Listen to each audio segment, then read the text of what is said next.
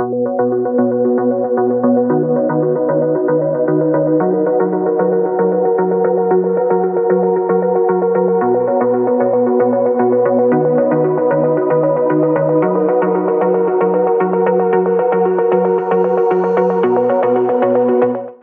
we get started, can you introduce yourself and tell Sure. us what your background is in and why So I'm you're qualified? I'm Bob Metzger.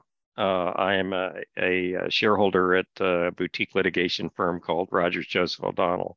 I divide my time between San Francisco, where I am this week, and Washington, where I was last week. Um, Earlier in my career, I was an equity partner at Kirkland and Ellis, where I spent some number of years defending False Claims Act cases against aerospace and defense firms. I have been a consultant of the MITRE Corporation since 2017, done a variety of projects for the Department of Defense. Now I have one for Homeland Security, another one involving crypto crimes and digital assets. I've been an advisor to many companies, some very large, some middle-sized, and some small, on a wide variety of cyber and supply chain subjects. And I have advised companies not just on contractual compliance with cyber obligations, but on situations where there could be investigations or potentially an action brought by a whistleblower or the government under the False Claims Act case, under the Okay, False Claims Act. yeah. So let's talk about the False Claims Act. What is the False Claims Act and how does it relate to the defense industrial base and cybersecurity? So the False Claims Act has been around since about the time of the Civil War. And the basic intention of the False Claims Act is to enable the government to punish people who overcharge the government or make false claims about their products. In recent years, it's proven to be a very powerful weapon against misdeeds by government contractors. I think in 2021, there was $5.6 billion recovered by DOJ or by whistleblowers who are, acting in the government's name. But 5 billion of that, or about 89%, was recovered against the healthcare industry. And what's notable is that in October of 2021, as you know well, Leslie, Deputy AG Lisa Monaco announced this new civil cyber fraud initiative. And what she said is that the Department of Justice is going to use the tools available to it under the False Claims Act to improve the behavior, the conduct of companies, and to bring actions against and potentially recover damages from companies that failed to fulfill their cyber obligations. Now, you had mentioned at the very outset something that's incredibly important, and that is this idea of enforcement. And I think you know and probably agree with me that enforcement has been something of a challenge, despite all of the regulations and requirements that impose cyber obligations on companies. We don't hear a lot of disputes going to a board of contract appeals over whether compliance was adequate or not. And there was only a handful of bid protests that even raised the sufficiency of the cyber measures of a particular contractor.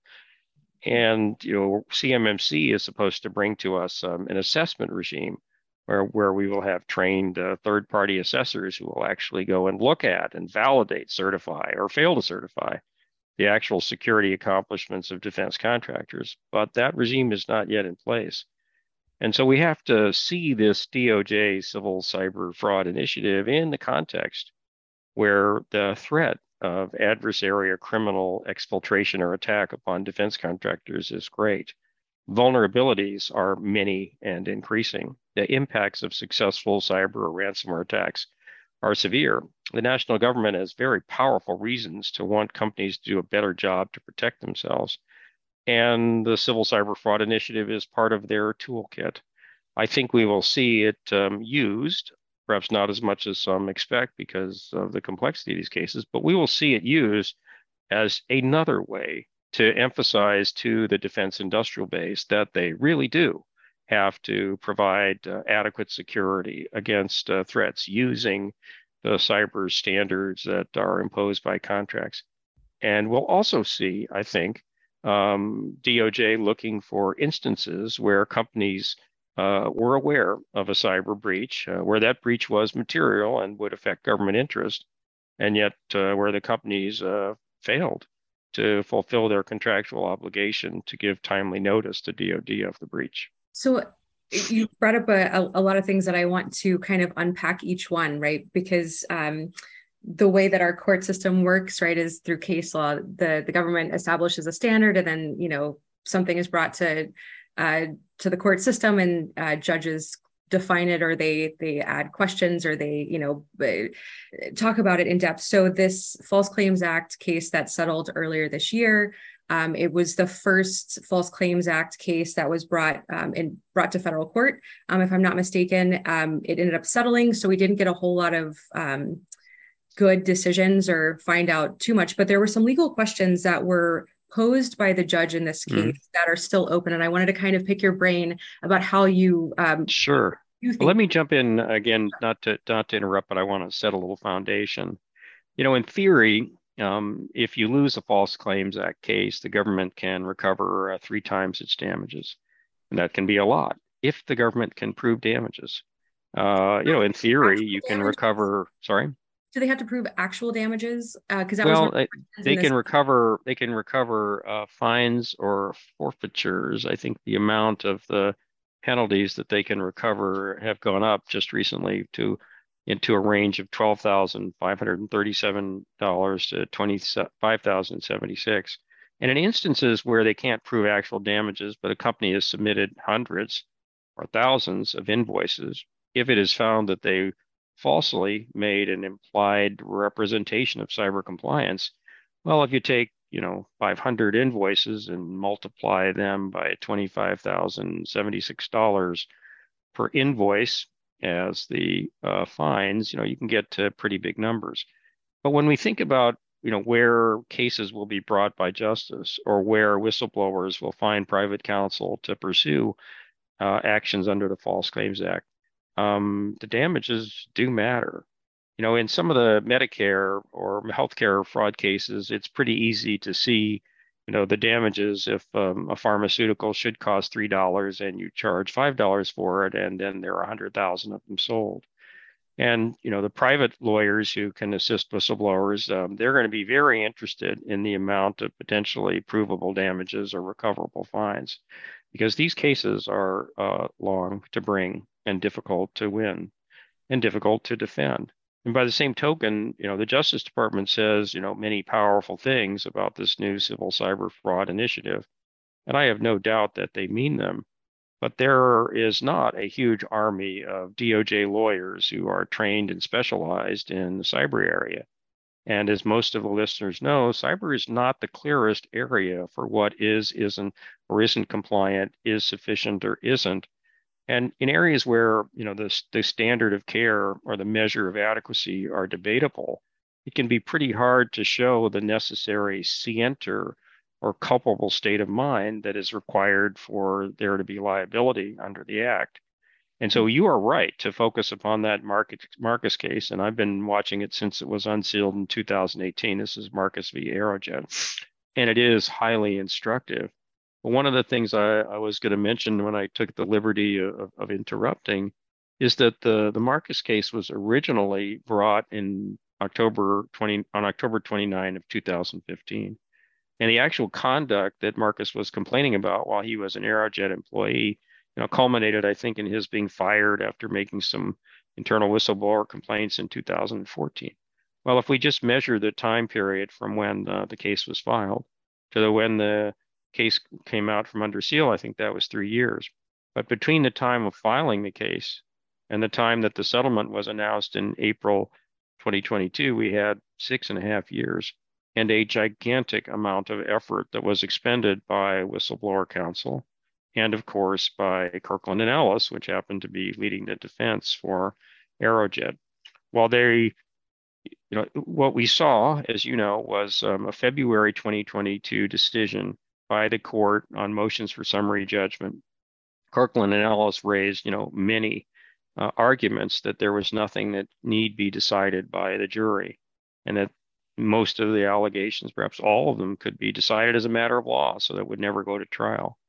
Well, for the most part, they lost that motion in a published decision that's quite significant. And yet, they proceeded to complete trial preparation. It was only on the second day of trial, just one day after the jury was impaneled, that the case settled. And the case settled for a payment of $9 million to the whistleblower. He was paid, I think, separately for his wrongful termination claims. And I'm forgetting how his attorney's fees were paid. Well, they may have been part of the settlement. Of that $9 million, seems like a pretty big number. The whistleblower, only got 29% of that, which is a little bit short of the maximum. And so, if we were to go way up to 25 or 50,000 feet, while there's plenty of reasons to learn from and be wary of a False Claims Act allegation, no one should think that the path between the allegation and recovery is short or sure.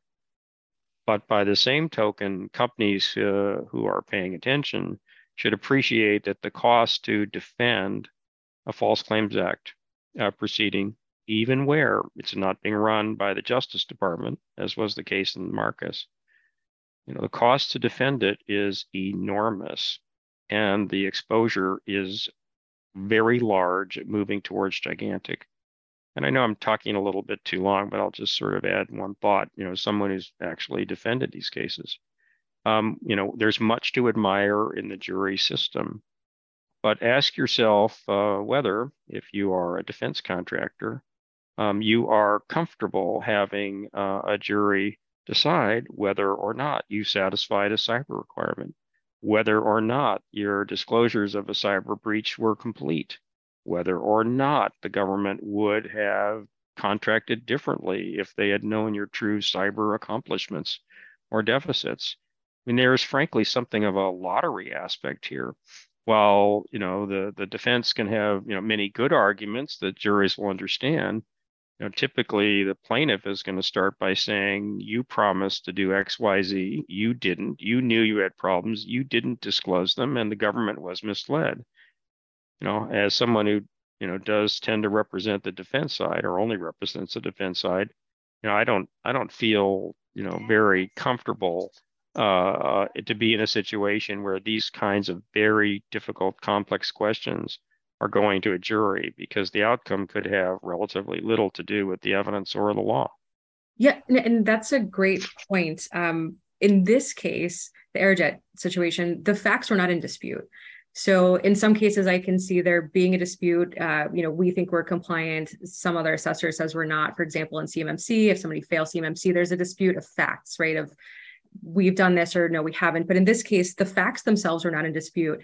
But the judge says that it was not for him to decide as a matter of law for the request for summary judgment that adequate security. So there was this question about adequate security because DFAR 7012 says you have to be compliant with NIST 800-171 and provide adequate security. So there was no dispute about their lack of full compliance with 171. Like that was never a question. The DoD was aware. The company admits that they, told DoD and everybody knew that. But what the question that arose was the company's knowledge of their own breaches that they had paid for a third party to come in and do these assessments. The companies, these third parties found the breaches. The company chose not to fix the vulnerabilities. I'm not entirely sure if any DoD information was exfiltrated as part of that breach. It wasn't really discussed in the opinion. But let's just say for discussion purposes, no DoD information left the company's network, and it was just company information or proprietary information, but not related to the government.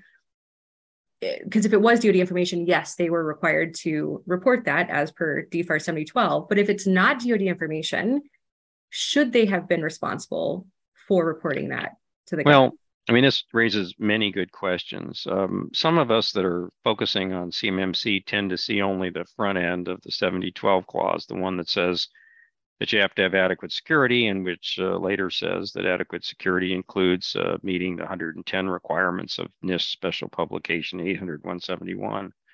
But the back end of the 7012 clause actually is equally important, and it says that you have to report cyber events within 72 hours of disclosure.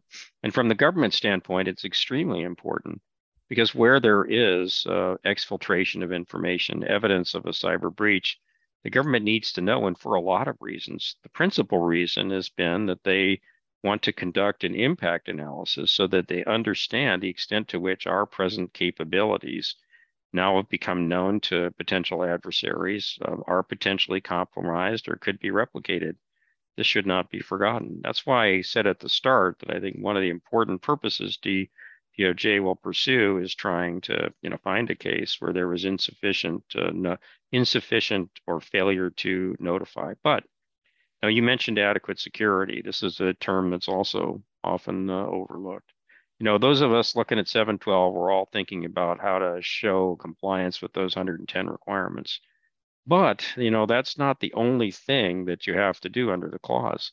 It says that you have to provide adequate security, and it proceeds to say that you have to implement these NIST controls at a minimum, which suggests that if you knew from your circumstances that the minimum controls were not enough, that you have to do more. And here, the judge's decision in February of 22 on this aspect of the Marcus case was quite important. The judge says that a reasonable trier, in fact, could find that the government agencies with whom Aerojet was contracting would not see Aerojet as providing adequate security in light of the audit findings. And those audits included essentially a third-party review, and the third party raised some alarms. I think there was also a penetration test, which also raised alarms.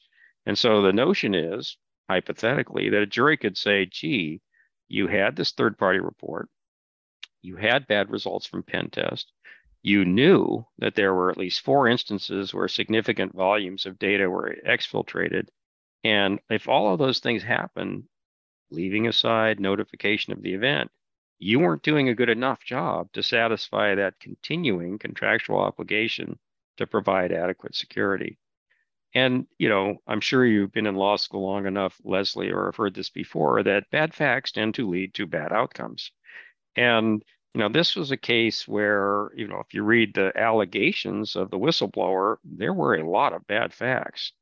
And that's why Kirkland, understandably, made a huge emphasis on trying to use potential arguments, legal arguments, to narrow the case and then to try to resolve it without going to a trial. And the case isn't really precedent on the outcome, and it's just the opinion of one district judge in one place. But the fact that most of these legal defenses, hoping to avoid a jury trial, did not succeed, certainly will give some incentive to DOJ to pursue more cases, and it will increase the incentive for private whistleblowers to find counsel who will represent them. But it's not going to be a flood. These cases are too hard to bring, too hard to win, and very expensive in the attempt and in the defense. So I have 2 questions. First one is about whistleblowers. Are they protected by law if they come forward? Or what can a whistleblower expect? It's not that I'm encouraging people to become whistleblowers, for bad reason or for no reason, but if somebody is really aware of something in their company and they, good faith, feel like they need to become a whistleblower, what can they expect to happen? Or how can they be protected by the government? Well, I'll give you the formal and less formal answer. I mean, formally, whistleblowers are protected. And the False Claims Act, as I recall, includes obligations not to take retaliatory actions against whistleblowers. And typically, a whistleblower will make allegations of wrongful retaliation or wrongful termination. And if you have a successful whistleblower claim, you're likely to have a successful retaliation claim.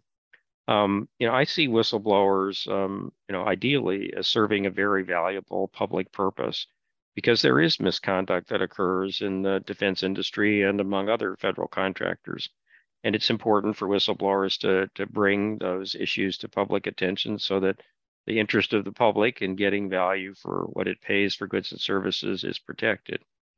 It's a very difficult thing to do because in practical terms, all too often a whistleblower may keep her or his job, but they'll find that their assignments change. There may be once a complaint that is filed initially under seal, there could be a couple of years of investigation where nobody knows about it. But eventually the complaint will come out from under seal. The public will know about it. There may be an accompanying investigation by criminal or civil investigative units or the FBI. And so it can be kind of a tough road for the whistleblower to be ostracized by the community of people that she or he works with. But especially in the area of cyber, whistleblowers are considered essential by the Department of Defense. This is a statement that was made by Brian Boynton of DOJ rather, on October 12th. Whistleblowers with inside information have been critical to identifying and pursuing new and evolving fraud schemes that might otherwise remain undetected. They also bring considerable technical expertise to complex investigations. You and I know from experience just how complicated and uncertain many areas of cyber practice and compliance are. Well, this is not stuff that DOJ lawyers have been studying perhaps as much as we have. And so for DOJ or a private whistleblower lawyer to have a good chance at succeeding, they need the benefit of the technical expertise and the inside information of a whistleblower. And typically, a whistleblower has some access to inside information. Information can mean evidence, whether it's electronic or in physical form. And evidence is just indispensable because for all that you can remember, recall, or accuse someone, if all you have is the evidence of what's in your head, well, you don't have a very good case. But if you have that evidence plus records that you have somehow perhaps improperly obtained, from your employer, well, I mean, that gives something more for DOJ or whistleblower counsel to act upon and could have decisive effect if the evidence is admitted at trial and if the case goes that far. So, and this brings kind of back to my second question, or ties in nicely. So back to the question of adequate security. Is it like, for example, some of these large primes have multiple environments around the world, right? In different offices, different locations, different states, different countries. Are they required to provide adequate security for their company, for the entire company, or is it just the environments where the government information may reside? Are they all this, are they all the same? It's very hard for compliance, as a consultant, working in the commercial space to help even identify network boundaries, right? Because they're Right. so technical and so intermingled. Do you see that the courts being able to sift through all of that technical? Well, I think that's a great question. And it's a question that besets, the whole of the CMMC initiative. I mean, it's one thing to ask a company with a single information system to do a self-assessment and submit a score of its present cyber satisfaction, as they are obliged to the government's SPRS system. But if you're a very large company, you might have dozens of cage codes indicating separate operations. You could have many dozens of projects. And each cage code, each project, each information system, in a sense, is part of and similar to others within a company, but they can operate with some independence. Do you really have to assess every information system in a $10 billion contractor that employs 70,000 people and has 50 cage codes? It's not going to happen, and it hasn't happened so far. So I think from the False Claims Act perspective, it's going to be a much narrower focus. It's going to be more transactional or event-driven. Is it possible that somebody could say that an entire enterprise, defrauded the government by poor cyber? It's possible, but you're going to have a hell of a time proving it. Whereas if, like the relator Brian Marcus, I mean, if you're in a situation where you're working with a company and you're part of events and you participate in looking at security and which systems are in question or where information was taken, well, that's going to be the way these cases proceed. Now, Brian was actually accusing the whole of Aerojet of having a bad system. He was uniquely in a position to do that because I think he had been the chief information security officer or close. It was like compliance or something. He was senior director of cybersecurity compliance and controls. So I think if I were counseling whistleblowers, which I generally don't, I would say that you don't want to make a complaint against the whole of the company. You want to focus on a particular contract or contracts on a project in a program where there's evidence that there was not just failure to perform cyber requirements, but knowing failure to perform, meaning that it was done with willful disregard for obligations, with an intent to defraud, with reckless neglect of requirements. So you have to have that state of mind. You have to have evidence that, in fact, shows that there was a failure to comply. And I think you have to have impact because these cases are just too hard to bring on a complaint about a theoretical problem that isn't attached to any consequence. Maybe a whistleblower can start such a complaint, but it's a business decision for private whistleblower counsels to decide whether to take these cases. They don't get paid anything, if at all, until they settle successfully or win after trial. And it's, in a sense, it's a business decision for DOJ as well, because they only have so many lawyers who can pursue only so many of these cases. And without impact, they're less likely to pursue it. And it's not just impact, Leslie, it's impact to the government. Now let's think about the Marcus case, where it was alleged that there were 4 breaches with large volumes of information, presumably related to rocket propulsion. Well, you'd think there's impact there. And there is strong evidence that there was complaints by a key guy on security about improper security. And yet the Department of Justice did not intervene and did not take over control of that case. That case was run by the whistleblower's private counsel from beginning to end. And it was only, I guess, it was only 2 weeks after the October 6th announcement of the Civil Cyber Fraud Initiative that suddenly, the Department of Justice, filed a statement of interest in the case. This is in 2022. And it was on October 20th, 2021, my mistake. So this is 5 years after the case was filed. DOJ says, oh, we're interested in this 2 weeks after the initiative is announced. And they say, actually, we do support, the theories of the whistleblower and materiality. Well, I think that submission was probably influential to the court. Don't know that. But it does, emphasize this point. It's got to be a big case. It's got to have bad facts. It's got to be real damage. And you don't want to get into arguments, as to whether my compliance was better than your compliance, but either might be sufficient. And often on many of these individual 110 NIST requirements, they're expressed in just a single sentence. But it's been said by a government official, John Ellis, that you might be able to satisfy it, with a truck or a Cadillac. I'm paraphrasing it. And so, if I decide to have a truck and you decide I should have a Cadillac, it's going to be awfully tough to show that there is fraudulent intent and a material misrepresentation and injury to the government because I got a truck. It's still legal to drive, and all the Cadillac might be a different ride. It's not fraudulent to drive the truck. No, that's absolutely right. And I want to ask one more quick question before I let you go. Let's flip the script. And how would you counsel defense contractors, right? Because I do counsel defense contractors. I say don't take any chances. Yeah. Pay attention to your people. If there's internal dissent or dispute about the adequacy of cyber, elevate it to senior compliance, cyber, and other management. Involve inside counsel. Never dismiss out of hand an internal concern about cyber compliance.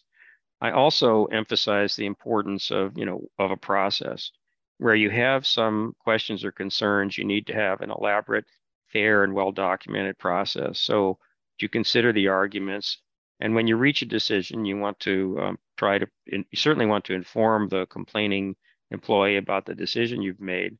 And you also want to have very, very good documentation of how you assess the allegation, what you did, and to document and explain your reasoning. I often, if not always, would suggest that these kinds of initiatives should be undertaken at the direction of outside counsel so that the attorney-client privilege and the work product immunity can be retained.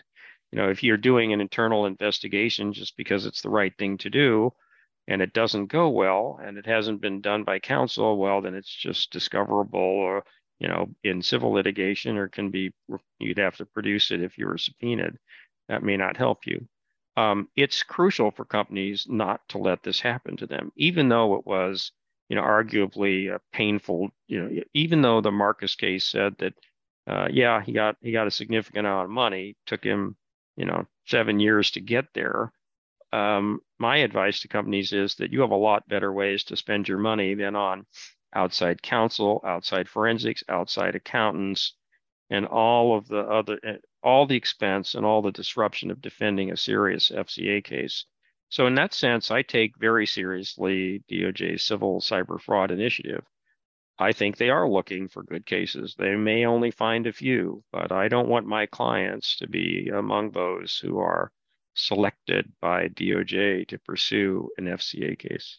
Right. So one more question. Can you clarify, mostly for my own personal curiosity, when attorney-client privilege applies and when it doesn't? So you said make sure you have a third-party counsel, not in-house. Does in-house counsel not provide? Well, so if in-house counsel, it depends. I mean, if in-house counsel is established and their role is purely one of compliance and they're not involved in business advice, then I think there's a pretty good argument that there is sufficient separation such that the in-house counsel is doing legal advice in relation to a potential dispute. If you have an in-house counsel who is always advising on how to conduct the business, and then that in-house counsel does the investigation of an FCA allegation, the argument's going to be that the privilege doesn't apply because the work of the lawyer wasn't being a lawyer, it was to support the business.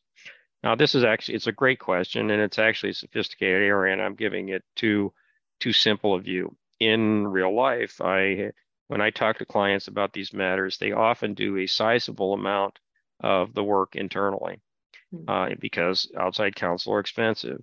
But there can be a point of inflection where you see that where you go further is best done, by outside counsel. In fact, if I were to recreate history in Aerojet, when they started their internal inquiries after Marcus made his initial complaints in 2014 or so, there might have been a point where they saw that some evidence was coming around that was really bad. And, if you continue to investigate that internally for 3 years without outside counsel, well, everything that you have and all the reports that you generate, those things are going to become evidence, as I think they did in Marcus against the defendant. So there can be times, despite the expense and the annoyance of outside counsel, that the smart move is to hire outside counsel early. Not every time, but sometimes. No, I appreciate that. It was probably cheaper than $9 million that they paid to him. Yeah, I mean, I having defended False Claims Act cases as a Kirkland litigation partner, I have great respect for the obstinacy, tenacity, ingenuity, persistence of that firm as an example of a fine litigation firm. They can make any hard case hard to win or to lose. But, the client ultimately is paying for it. And the better choice always is not to let these things happen so that you don't have to engage firms like Kirkland or others, who specialize in this kind of work. No, absolutely. Very sound advice. So thank you so much for joining me for this conversation about enforcement. So yeah, so it's been Thank fun. you. My privilege. Thanks for watching Defense TechCast, your deep dive into CMMC, CUI, and all of the cybersecurity hot topics affecting the defense space today. Brought to you by ClearanceJobs.com and with host Leslie Weinstein, a cyber expert and U.S. Army major.